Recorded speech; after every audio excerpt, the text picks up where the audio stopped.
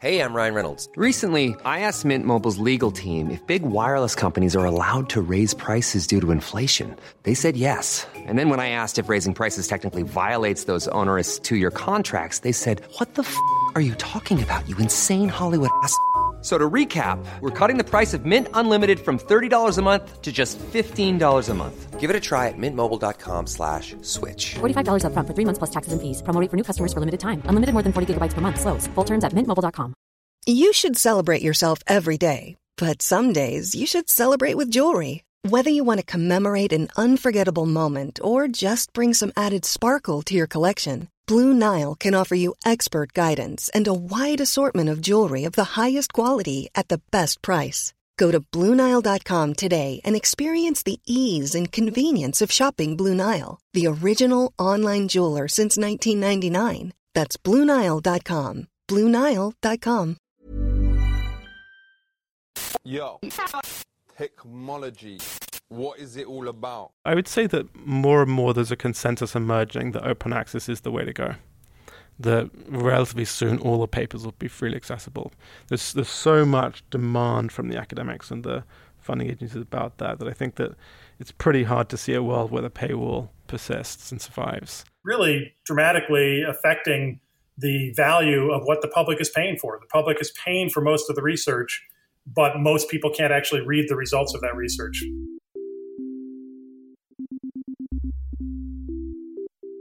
Hello and welcome to Danny in the Valley, your weekly dispatch from behind the scenes and inside the minds of the top people in tech. We're doing something a little bit different this week. We're going to go dive into a world that most of you probably don't think about, but is actually quite important to the world as we know it.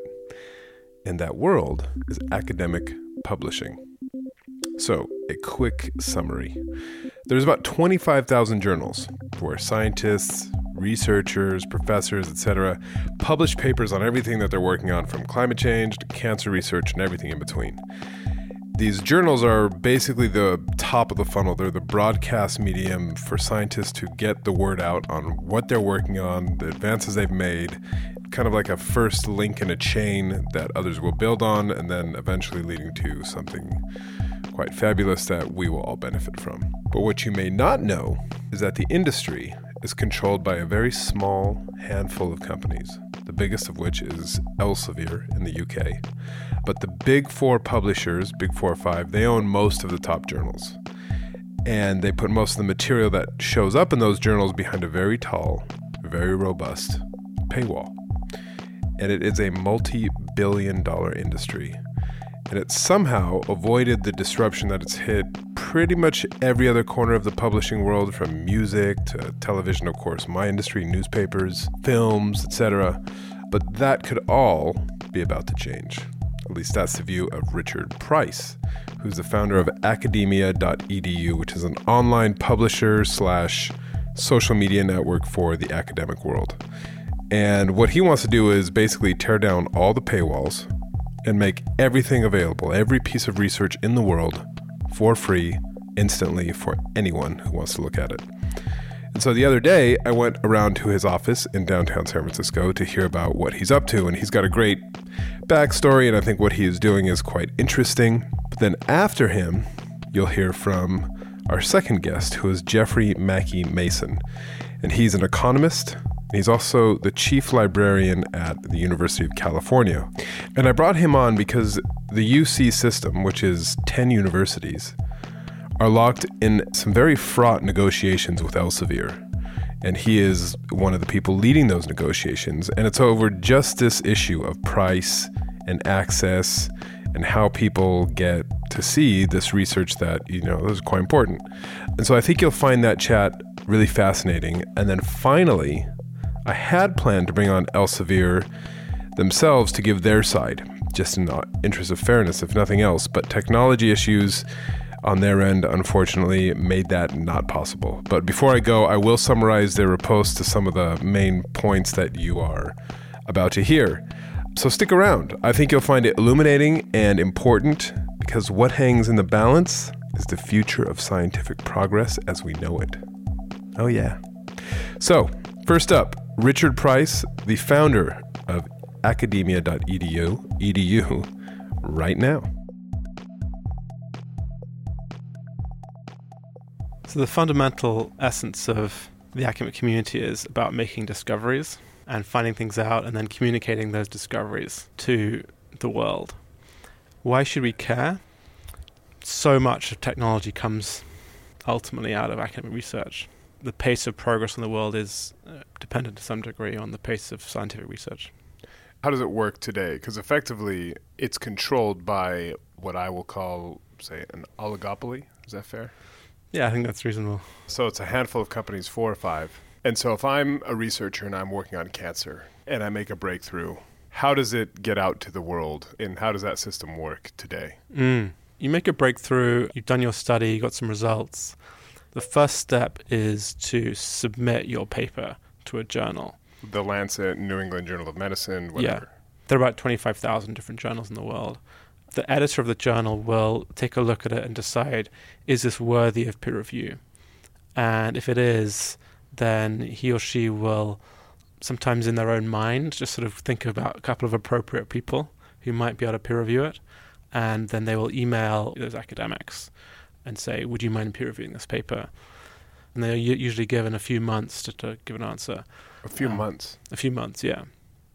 The answers are typically either no or revise and resubmit. Revise and resubmit means here are some comments, please incorporate them, please improve the paper, please do another experiment, or you need to cite some more sources. Goes back to the peer reviewers. After that, the sort of second draft goes back to the peer reviewers. The whole process on average takes about a year for a given journal to get the paper. From the moment that you submit it to when it sees the light of day. That's right, yeah. And how much do these journals cost? So historically, the content is paywalled. If you go online today, it'll cost for a given PDF about $35 to $40 to download a PDF. A university will typically have a bulk subscription and pay, maybe $10, $50 million a year for subscription to a bunch of different journals. Wow. And so that's what's interesting. It's like it's a big business. So I was mentioning before we started the podcast, I was speaking to Reed Elsevier, which is a big UK company. It's the biggest publisher in the world. And I think today, this is January 31st, there's a kind of, I'll call it a showdown with the University of California system. And they're saying they're kind of rebelling against what Reed Elsevier is charging for access to these journals, which I think really leads into what it is you're trying to do here. Because obviously what you're doing is very different, and it seems to me, and you can tell me whether this is an appropriate analogy or not, but basically doing what Spotify or Napster did to the music industry to academic publishing. Our view is that with the internet, there's an opportunity for rebuilding that whole communication system for academic research from the ground up. A totally different system. Doesn't have paywall, for example. It's totally open, much faster. You don't have those 12-month time lags. Just different ways of disseminating the content in the first place. So what are you doing here? What is academia.edu? Yeah. Should I tell you how I got started with the project? Please. So I was in the UK. That's where I grew up. I did my undergrad in PP at Oxford. Did my master's in philosophy at Oxford, my DPhil, otherwise known as a PhD at Oxford in philosophy. And as I was finishing my doctorate, I wanted to share my own papers with the world, and there was no easy way to do that. So I thought, okay, let's create a site where it's very easy just to communicate and get my papers out there. And that was academia. I decided to move out to San Francisco. I wanted to be out here to start the company. Just pause. So you're a philosophy student and you decide you want to start a publishing company. Have you done something like this before? I mean, it just seems like a little bit of a left turn. It does, doesn't it? So I'd actually started a few companies before whilst I was at Oxford. And my first one was, just after my master's finished, I started a company called Richard's Banana Bakery, where I sold banana cakes to offices in London and cafes. Did you make the banana cakes yourself? And why banana cakes of all the world of cakes? It's a great question. So the story is that I'd done 3 years of undergrad PPE and 2 years of master's philosophy, and I love philosophy. It's one of my absolute passions in life, but I really wanted to sell something. The kind of the opposite end of being a philosopher. It was the opposite end. A friend of mine had an amazing recipe for banana cake, and I thought, I can sell this. I wasn't much of a chef, but I learned how to make banana cake quite quickly. How did it go? Well, we made money, but it was just me. There was a lot of labor, and I then spotted that sandwiches were actually a better opportunity commercially because people buy sandwiches every day. Yeah. Cakes are a once-a-week treat. And also the ticket price for a sandwich is much higher, so the profit margin's higher. So I morphed the company into a sandwich company called Dashing Lunches, and that was delivering sandwiches to offices in London. Right. And were you making the sandwiches as well? I mean, how many, we'll get back to academia, but I'm just curious about what was your kind of top cake turnout on a given day? Like, how many cakes would you have made in a day? You're probably selling about 30 or 40 slices a day, which was equivalent to about making about 7 or 8 cakes a day. And then when we did the sandwiches, it was a one-man band. It was just me, but I was making about 50 sandwiches a day in the morning in a rented kitchen. And I'd get up at 5 in the morning and make them. This was during the vacations, actually, away from my doctorate. Right. So I used the vacations for building these companies. I did a couple of more, actually, after Dashing Lunches. After Dashing Lunches got going, I did around that for about a year. I felt that I wanted to do something that was more scalable. More scalable than sandwich? More scalable than... Yeah, I had this sandwich round, and I felt that to do a second sandwich round would be about the same amount of work as do the first one, and I wanted something where it just kind of worked by itself. And so I thought about... You needed a sandwich platform. I needed... I started looking at the internet. So what were the other businesses? Did those work? So the next one was a student accommodation website. So that's basically a search engine for student housing at Oxford called liveout.co.uk. Turns out at that time, the student housing options were not available online in a database. Ran that for about a year, and then I did a Facebook app, actually. That was just when the first API from Facebook launched, August 2006. I had an app called People Radar where you could rate photos and see your photo ratings of your own photos. And that was actually very popular. Was that a hot or not type? It was a hot or not style app, yeah. And it was very popular on the Facebook platform. But as I was getting to the end of my doctorate, I also had this idea for academia, and I thought, well, the idea for academia is a much more exciting idea. I want to focus on that. Right. And to come back to your original question about sort of sharp turn, I had spoken to my other friends in academia, other grad students, and it seemed like a common problem of getting papers out. Right. I didn't originally conceive of it as academic publishing. It was just like getting your papers easily accessible online. Right. Was academia.edu, was that, someone didn't own that website? Yeah, we actually bought a company that already owned that name. How did you get the money to do that? I raised venture capital in London before moving out to San Francisco. Okay. So I raised about £312,500. That's the exact amount from who? From Spark Ventures and How's That Media and Brent Hoberman. So you raise money, you get the website, and then you move out here? That's right, yeah. Then we assemble a team out here. Ben Lund, the CTO, came out shortly after I came out here, and we launched the site in September 2008. And how would it go? It's a great question. The first few months, I remember we'd get 50 sign-ups a day. Slowly but surely, we got to 10,000 sign-ups, and then to 50,000. And then a friend of mine posted on my Facebook, well, here's to 500,000 registered users. Yeah. And I thought, wow, that is a big lift. That's going to take a while. I hadn't figured out scalable growth by that point. Then we did figure out scalable growth. Yeah, we sort of quickly hit 500K and then 1 million and then 10 million. Now we're about 70 million. It took us about 4 years, I guess, to get the first 6 million registered users. Right. And now we're at about I think 72 million. What did you figure out? Was it, I don't know, Facebook ads or ads in journals themselves or what?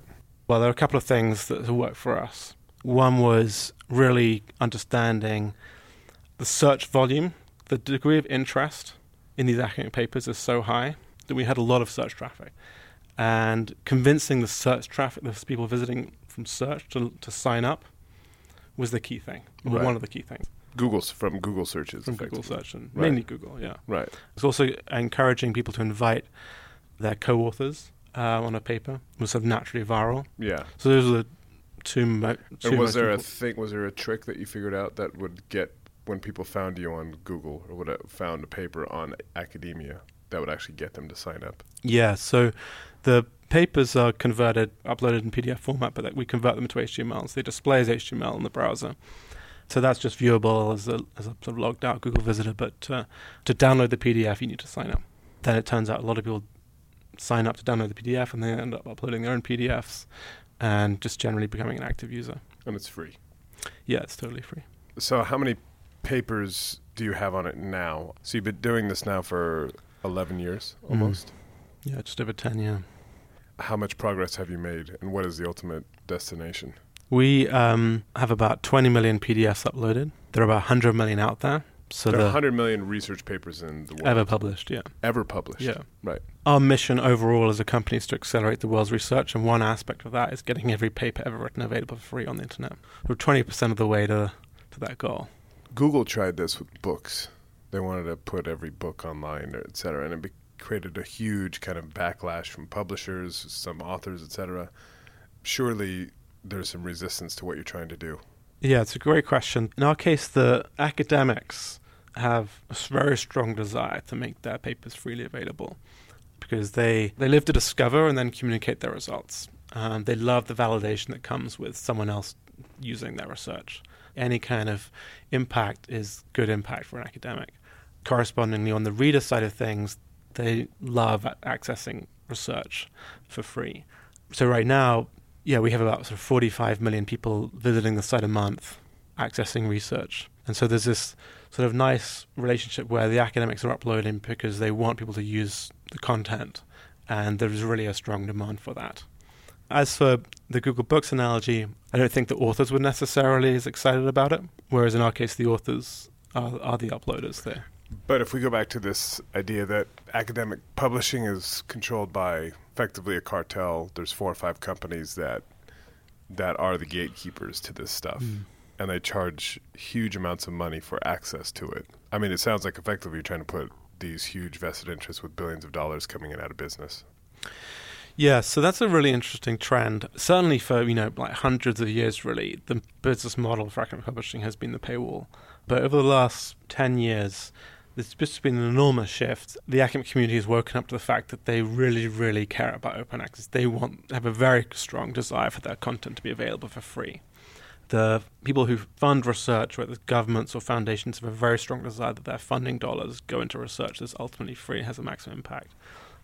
Governments often say we don't want taxpayers to pay twice for the research. Well, because that's one of the interesting points, right? Is so a huge amount of this research, especially university research, is taxpayer funded, or for National Institutes of Health, what have you. Yeah, it's funded by the taxpayer.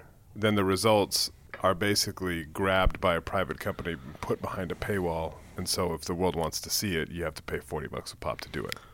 Yeah, that is shifting. There's now so much momentum around open access from so many different sources. The academic community is one, funding agencies is another, universities themselves, from their perspective as institutions, they want the research their faculty publishes to have the maximum impact. So when you think about research's main goal being to sort of be communicated, have an impact on the world, over the last 10 years, there's been an enormous amount of momentum behind this open access idea. And journals themselves are shifting as well. So you're seeing a new business model emerge that's not paywall based. It's free to read, but they request that the authors pay a fee up front, and that's called open access publishing, and they pay the authors then get reimbursed by that grant or the government funding agency. Right. But that'll be thousands of dollars. It is very expensive, yeah. So the fundamental publishing mechanics haven't changed. They just flip the fee from landing on the reader to landing on the author. Why would the author pay? Yeah, in some cases they pay because there's a mandate from their funding agency. So if you take money from the Bill and Melinda Gates Foundation, they require that any research that gets published gets paid for with one of these, an open access model. So they want it to be out there for free. Yeah. So the UK government also has a mandate similar to that, not quite as much teeth as the Gates Foundation mandate, but it still emphasizes very strongly having the papers be freely available immediately. Where are we with that that shift? Reed Elsevier, for example, they're still making however many billion pounds a year. Yeah. On effectively the traditional model. Yeah. Do you think that will go away? Yeah. So I think publishing infrastructure and the way that the peer review process works is still the same as it was in the pre-internet era. It's extremely slow. It revolves around getting two people to submit their opinions. It's not super duper high quality either. It's not like once something's peer reviewed, that means that you can rely on it because it's correct or anything. It does feel all a bit kind of random and subjective. Yeah, and peer reviewers are just humans. They miss things. They're not experts on every aspect of the paper. There's some recent studies over the last few years that suggest that a very high percentage of peer-reviewed papers are actually not reproducible. I.e., you try to reproduce the conclusions of the paper with the same experimental setup, you don't, in most of the time, get the same results. In other words, the review process is not catching basic flaws. That's right, yeah. It's not catching all the issues with the paper.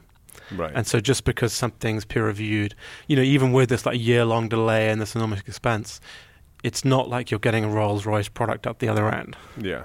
But so, for example, if I'm going back to my mythical cancer researcher, if I want to get something published in, say, The Lancet or the New England Journal of Medicine, these, super respected journals, is that not good for my career prospects? Because isn't publishing and where you publish, aren't those directly correlated into getting tenure or getting a raise or getting some new position? Yeah, I think that's right on the money. The way that academics are measured as far as promotion and tenure is concerned is based on impact metrics, to the degree to which they've impacted the field. And that is a combination of the venues they've gotten published in, as well as how often they're cited and things like that, any measure of impact. So you will find academics be very keen to publish in Nature and the Lancet and the New England Journal. And they will put up with this process because it's good for their careers. It's not necessarily the best process for science, but it is the way that careers have been measured. And do you think that will change? I mean, because don't you need that ultimately to be successful? I guess one of the questions is around what you are publishing. Is it the kind of the bottom 20%? Is it the kind of the fringe researchers who are just like, well, I just want to get this out there because there's no way I would make it into Nature or Science or The Lancet or what have you? So can you speak to that dynamic and how, who is publishing on academia and how does it compare to the most prestigious places? So academia right now exists as a complementary service, to journals. So you'll publish your paper in a journal and you'll upload to academia the preprint of the paper, which the journal is typically fine with. You're allowed to share on the web the preprint, and in some cases there are various different versions of an article. There's the final version, which in most cases you're not allowed to share, assuming it's a paywalled article. Right. There's the version you submit to the journal, which typically you are allowed to share. So you find this bifurcation where academics get most of their audience on academia, because that's where the readers are, like 45 million a month. But they're still publishing in journals because that's traditionally how. And how does, so I don't know, what it would be the circulation of, Nature or the big journals, just for kind of as a comparison. Yeah. I mean, if you just take a single journal like Nature, it's going to be subscribed to by many of the world's top universities. In terms of its web traffic, nature.com, it's I don't know, I had to guess, probably about 5 million. Yeah. If I had to guess, it's probably in the 4 to 5 million range. Right, so it's a different scale, what you are doing relative to what they're generating. Yeah. So a lot of the academics, the reason they use academia is for their audience, for their readership. They find that if they upload papers to academia, their papers get disseminated through the network very rapidly. Academics on academia have a news feed where you can sort of see papers streaming through the news feed that are in their field, and they just sort of click and read. On the network, not only is it a way of disseminating papers through the network to people in your field, but there are also peer review elements. So, for example, one feature is called Sessions, where you upload a paper that you haven't yet submitted to a journal. So it's really like a work in progress, but you want feedback from the field. And you can invite people to leave feedback and leave comments on the paper, and this can be just a dialogue over 20 days. So that was going to be my question, is that, to get published in one of these very respected journals, because, oftentimes those articles they end up leading a news cycle because, the latest version of or edition of Nature, such and such, researchers have made this breakthrough, et cetera, et cetera. Yeah. Could I just make up something and put it up on academia? Or what is the peer review process in terms of quality control? Well, the way we've built the platform so far and the way we're developing it further is that you can just upload stuff and it gets disseminated. And then as it gets disseminated through the network, expert academics can sort of deposit their expertise on the paper as it goes through. So sessions is one example of that, where you can collaborate on a paper if you're invited into the session, for example. We have another tool where a small percentage of our users, like 30,000 users, are called editors, and they have this special superpower. They can recommend papers as they're coming through, so they have to have a PhD in the field and so on. And then the paper gets a score called PaperRank. And PaperRank is a sort of incrementing score that goes up in accordance with how many recommendations the paper received. And we also look at the reputation of the recommender. So we have these peer review systems that, we get about like 10,000 recommendations a month right now. These peer review systems that are growing, and increasingly people are quite proud to receive recommendations and quite proud to have their PaperRank grow. Ultimately, I think an internet-first approach to communicating academic discoveries will supplant the pre-internet model, meaning a system that's like completely based on the internet, where you upload, it gets disseminated not a year later but instantly, and then the peer review process and the way in which academics want to sort of deposit their expertise in the paper just happens sort of organically through the network. And that paper will either kind of trickle down into obscurity, or it'll get a paper rank that kind of takes it to the top and more people see it. Yeah, exactly. Yeah, so that's how the newsfeed works today. If you recommend a paper, it kind of mega blasts it out to a very large audience. Because it does feel to me this is a big industry, and it feels like it's maybe one of the last bastions of kind of the old school. Because if you think about film and what's happening with streaming, you think about music, newspapers, magazines, etc. They're all in the midst of this dramatic change, and it feels like academic publishing is still basically controlled by 4 or 5 companies who are making loads of money. Is that fair? Yeah, people say it's a racket. It's a remarkable business model. I mean, they get all the content for free, get the peer reviews for free. I think academics, the reason that they've been so animated about moving to open access, and there's been a lot of progress in that regard over the last 10 years, is that they don't love the fact that they supply all this content and they supply all the peer review labor for free and then have to pay to sort of read the results. Now, that said, it is still reasonably expensive, or actually it's very expensive in the old-fashioned model of doing academic publishing, where you have an editor in a room going through his or her mental Rolodex and emailing out peer reviewers and just orchestrating the whole thing with Microsoft Word documents and email. That's as systematic as it gets. Just, I'm the editor, I need to just call up a couple of people I know. Yeah, I mean, you'll sometimes have an assistant who will go through the paper and look at citations. Oh, maybe we'll ask, Jeffrey Flake. And, right. It's not always the mental Rolodex, but it's a very by-hand process. Whereas, just to give an example, the way that sort of sessions works in academia, you can upload a draft paper, you can send out 20 invites, and then the session can spread virally through the network, because as people join the session, their followers are notified about the session. So you can assemble an audience quite quickly with it. You can assemble an audience of 50 people in the session within a day, and then they start discussing it straight away. The old school model has a very, very high cost structure. Yeah. And it's because it's not based on Elsevier, I think their profit margin is 36%. Yeah, so they have a high cost structure. Which is like Facebook's profit margin? That's right. Yeah, it's very high profit margins. I guess the other so you have the big 3 or 4 or 5 conglomerates, and then you have people like Harvard University Press, Oxford University Press. What is their view of what you are doing? Yeah, it's a great question. As you say, I mean, those are kind of owned typically by the universities, and the universities are very much in favor of open access. But at the same time, they do sometimes get, like, in the case of OUP, a relatively small stream of cash in the form of dividend income from the press. But they're relatively small players in the overall scheme of things. Right. And many of them, actually, those presses are actually best known for their books rather than journals. How do you make money? We have a premium business model where academics can pay $100 a year for premium features, like being notified when they got cited, having access to advanced search features. We have just over 100,000 paying members right now. And when did you launch that? That was fully rolled out to the whole user base in mid-2017. And then we became cash flow positive at the end of that year in November 2017 with 35,000 paying users. And now we're just over 100. And in about a year, we've tripled the subscriber base. So it does feel like something is happening. Yeah, it's now a sustainable operation, and about just over 100,000 people pay for a site that's used by 45 million people a month, and the economics work out. Right. And it's a relatively small amount, as I said, it's $100 a year. Is there a kind of and I don't know if this is an appropriate analogy, but is there a Lars Ulrich in this world? When Napster was happening, Lars Ulrich from Metallica went out and said, they're pirating our stuff. This is a travesty. They need to be stopped. This digital music revolution can't happen, at least the way it was happening then.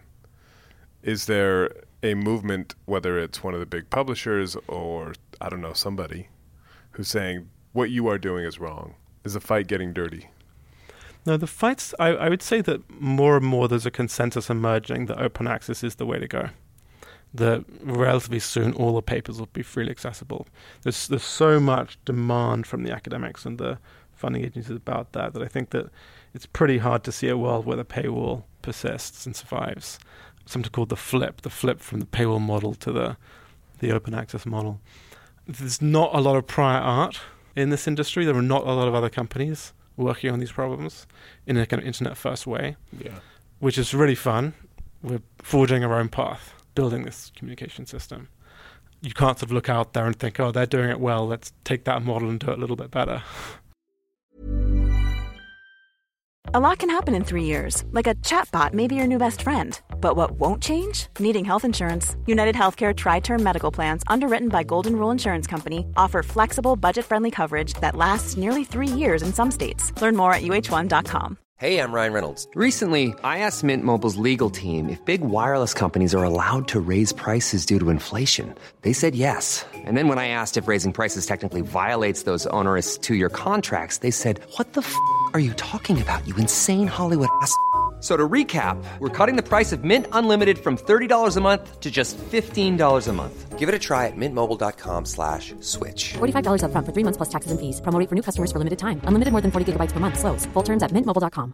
Planning for your next trip? Elevate your travel style with Quince. Quince has all the jet-setting essentials you'll want for your next getaway, like European linen, premium luggage options, buttery soft Italian leather bags, and so much more. And it's all priced at 50 to 80% less than similar brands. Plus, Quince only works with factories that use safe and ethical manufacturing practices. Pack your bags with high-quality essentials you'll be wearing for vacations to come with Quince. Go to quince.com/trip for free shipping and 365-day returns.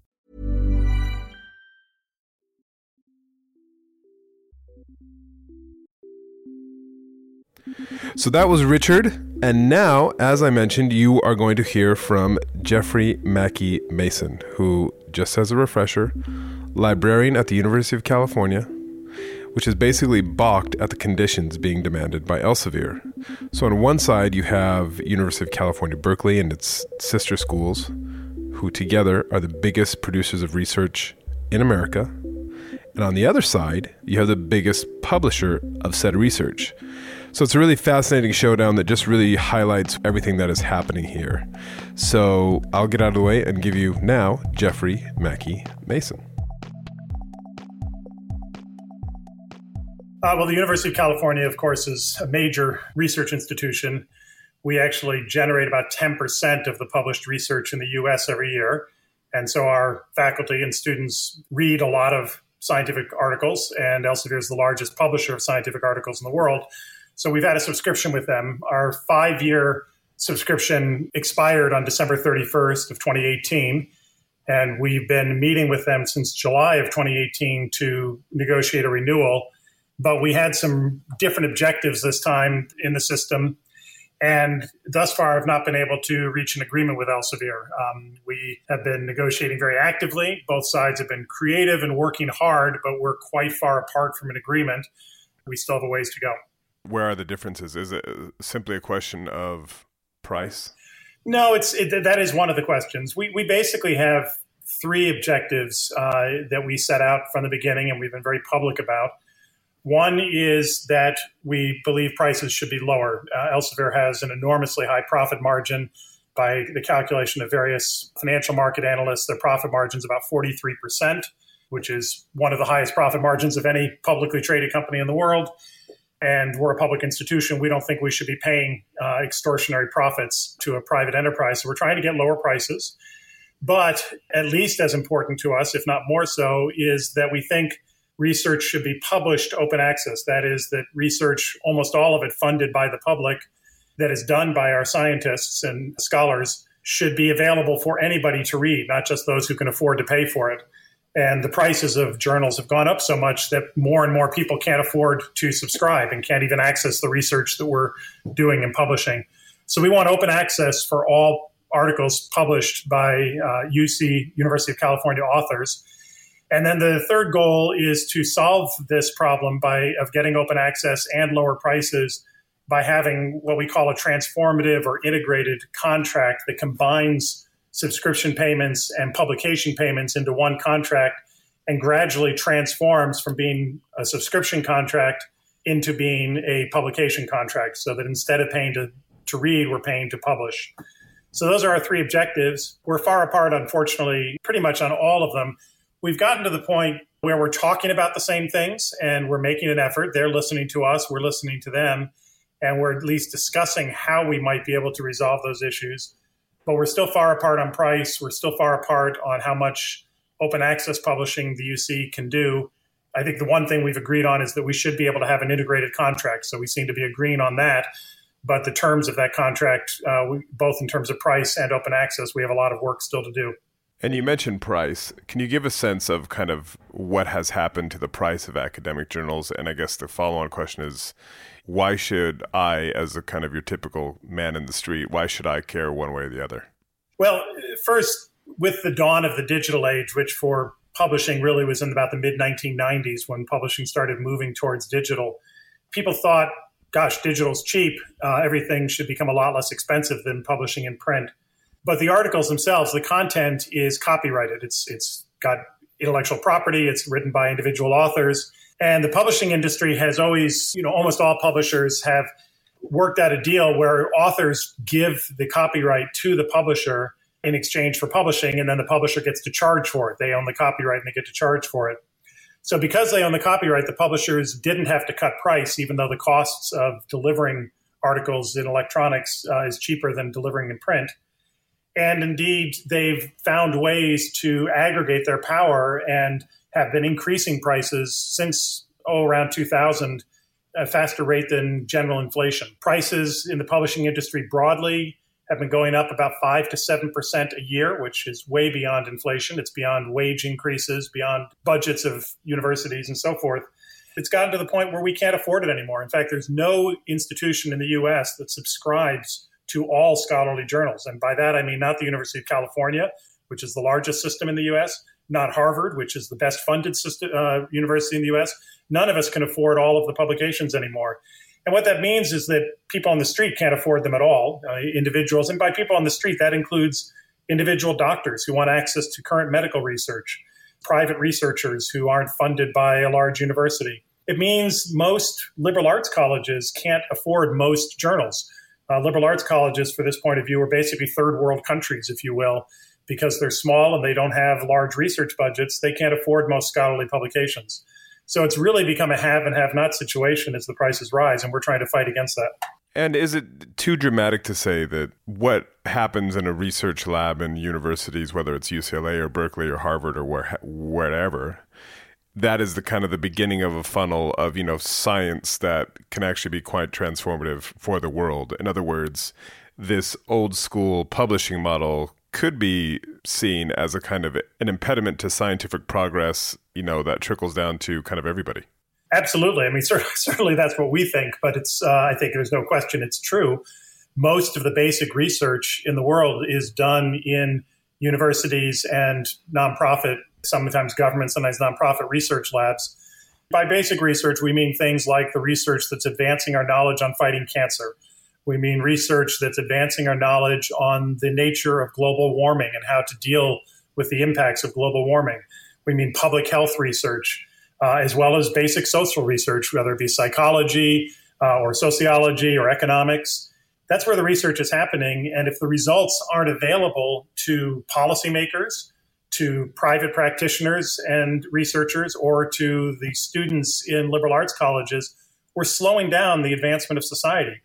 And one of the ways we're slowing it down is, I said that liberal arts colleges in the U.S. effectively are third world countries in the sense they can't afford most publications. Well, I mentioned third world countries because researchers in third world countries can't afford most research publications. So we're stopping the progress of science in third world countries, in smaller institutions, and really dramatically affecting the value of what the public is paying for. The public is paying for most of the research, but most people can't actually read the results of that research.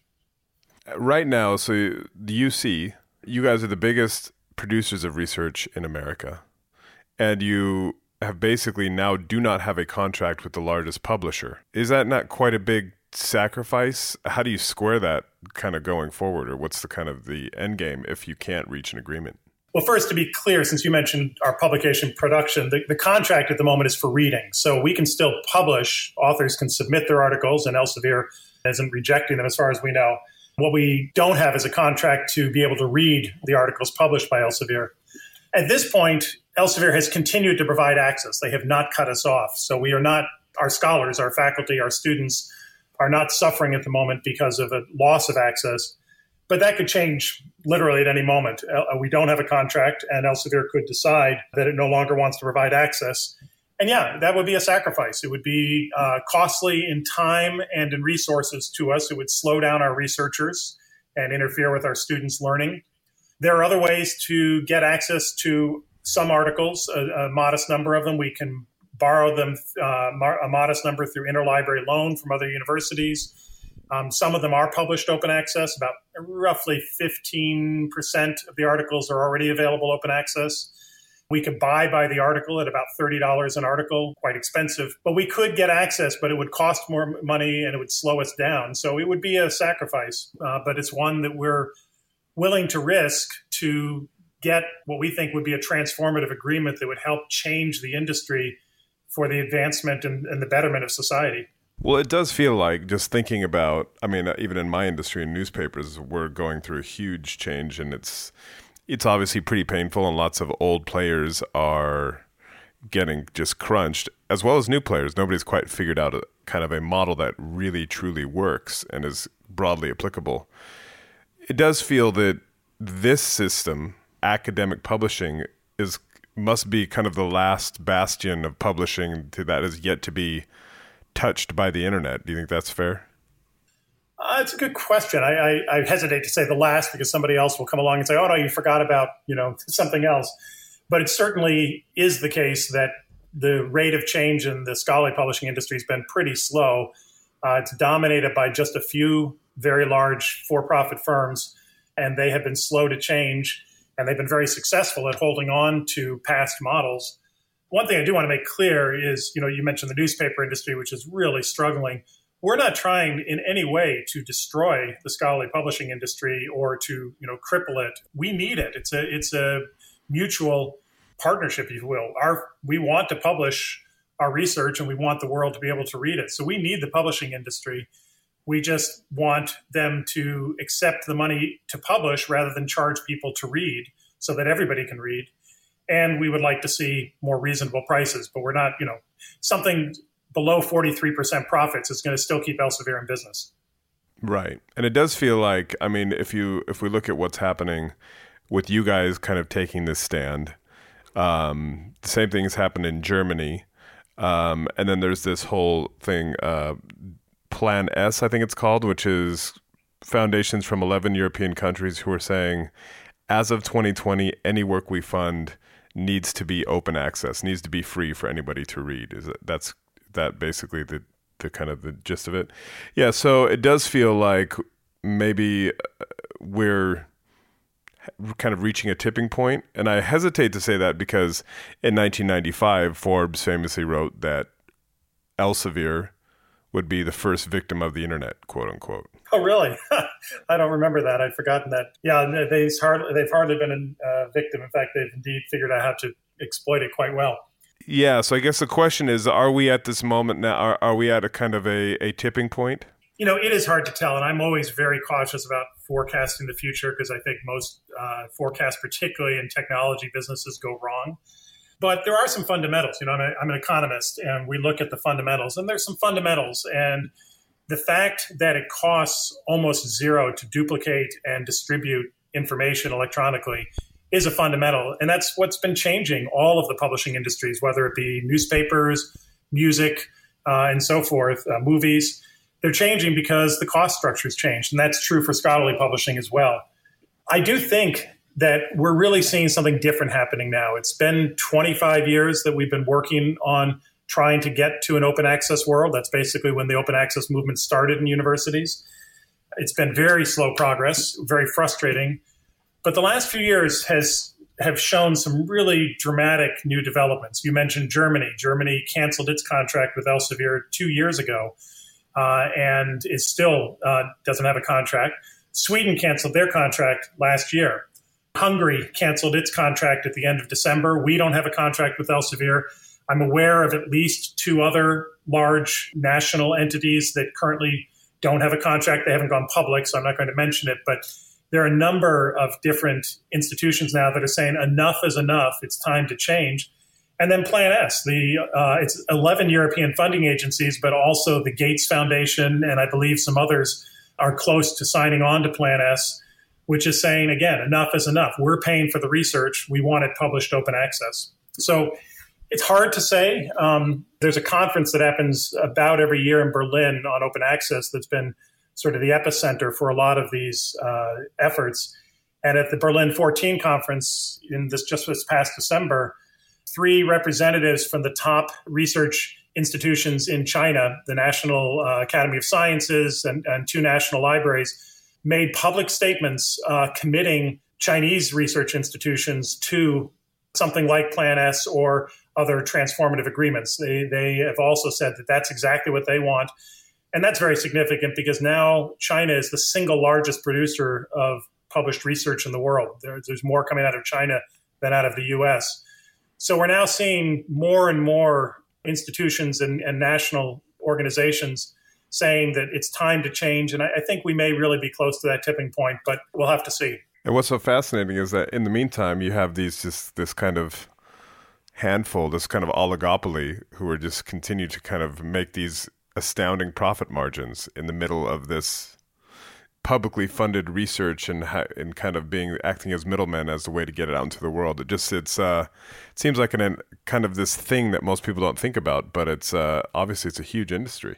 I mean, it is. It's an over $10 billion industry worldwide. It's not one that the public recognizes that much, but those of us in academia and research recognize it completely.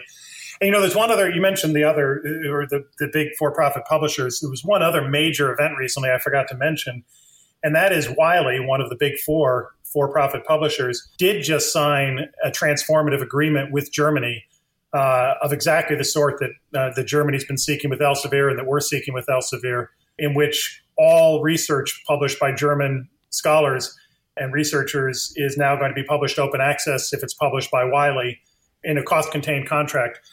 That type of agreement that we've all been seeking just got signed between one of the big publishers and one of the most productive research nations.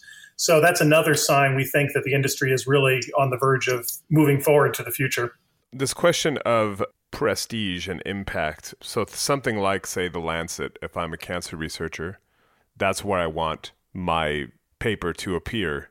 And then there's a whole process around kind of ranking the impact of my research, and then that affects how, my promotions or lack thereof, who funds me or who doesn't, etc.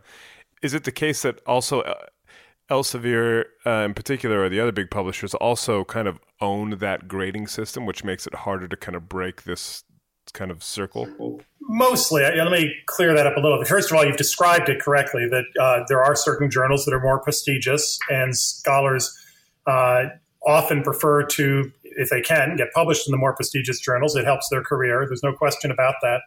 It's not so much that the publishers own the grading system as much as they own the journals that have been around a long time and have developed many of the top reputations. Not all. The for-profit publishers don't own all the top journals.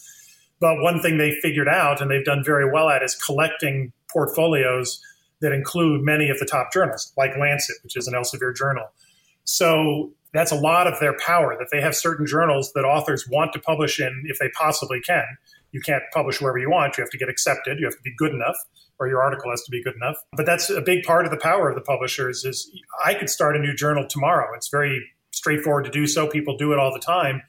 But the journal I start wouldn't have any reputation. So it'd be hard for me to attract the top articles in the field and the top scientists to publish in it. And that reputation, that accumulated reputation, is part of the power that the publishers have. Well, I wish you luck in the negotiations. It sounds like there's still a lot of clear blue water to cross to get to the other side. Yeah, we're I don't know if cautiously optimistic, maybe a little strong, but we are talking. We are hopeful, I guess is the right word, that we'll be able to come closer together. We do have a lot of blue water, as you say. Now, as I said at the beginning, I did interview Elsevier, but due to technical difficulties, we couldn't record. But I did want to at least sum up their arguments, of which there are a few key ones. The first of which is that the company pointed out that open access has been around for 20 years. This is not a new idea. This is not a revolution.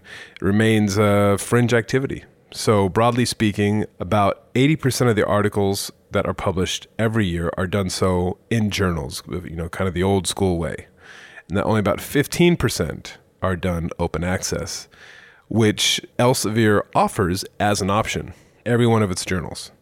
And they make the point several times that they are simply a service provider. They provide a menu of options. It's up to academics and universities where they want to publish, and overwhelmingly, they choose to do it in journals. That's their argument. One point that is worth noting is a lot of those open access offers at those journals require that the university or the academic pay upfront, sometimes several $1,000s, to then offer that to the world. And it's a point of conflict because academics are saying, well, we're already paying for subscription, then we have to pay to publish as well, and that's double dipping.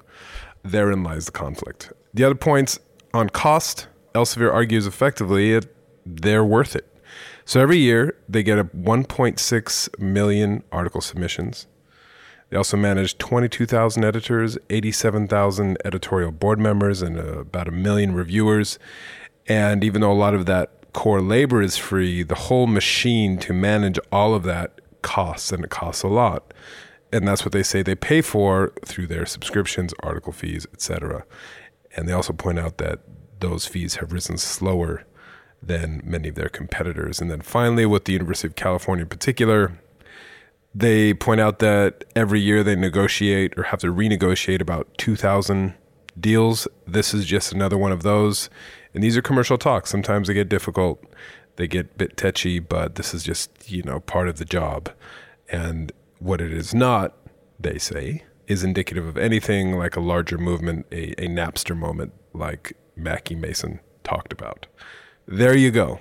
Everything you've ever wanted to know about a $10 billion industry you never think about, but that is quite important. So maybe next time when you take an antibiotic or a spin in an electric car or walk through an airport, you'll think about this whole structure of researchers toiling away in the background that perhaps may help to make that possible.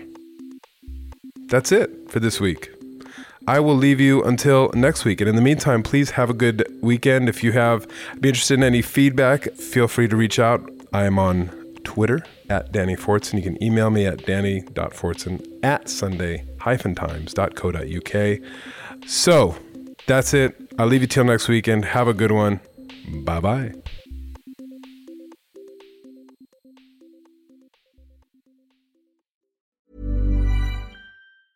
Even when we're on a budget, we still deserve nice things. Quince is a place to scoop up stunning high-end goods for 50 to 80% less than similar brands. They have buttery soft cashmere sweaters starting at $50, luxurious Italian leather bags, and so much more. Plus, Quince only works with factories that use safe, ethical, and responsible manufacturing. Get the high-end goods you'll love without the high price tag with Quince. Go to quince.com/style for free shipping and 365-day returns.